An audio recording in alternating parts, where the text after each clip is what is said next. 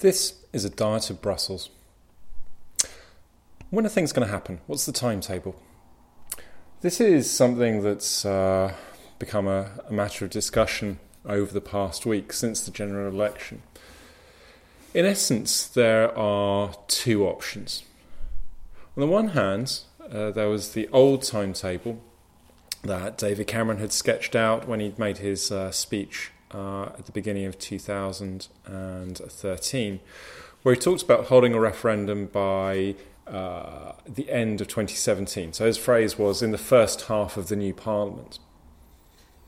Now, at that point, there wasn't really much debate about it. I know there was some consideration of logistics and what have you, but it wasn't really the key talking point.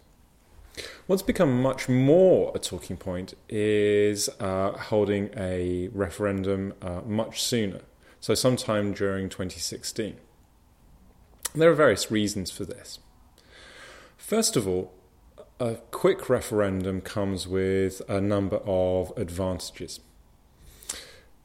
Key amongst those is that it gets the subject resolved sooner rather than later.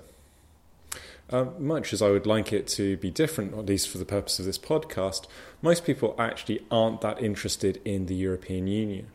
If you look at the data, the polling evidence, Europe as an issue doesn't rate very highly.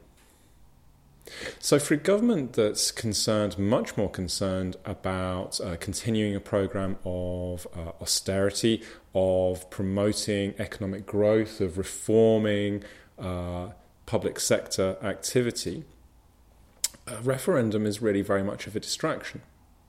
So it makes sense to get it out of the way nice and quickly and then focus back on its core business as it sees it. Added to that, David Cameron, I think, is going to be keen to capitalise on his unexpected success in the general election. That he has a degree of kudos with his party and with European partners that he would be wise to exploit.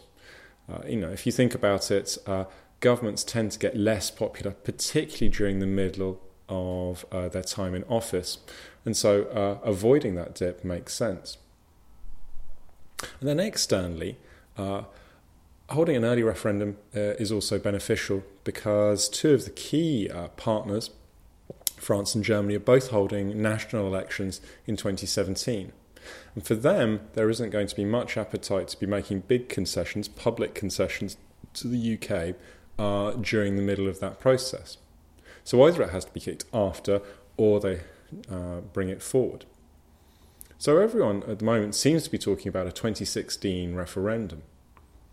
Now, the payoff of that is clear. As I've talked about in other episodes, it probably means that the renegotiation that David Cameron talks about and the Conservatives talk about is likely to be one that is not based around a formal reform of the treaties.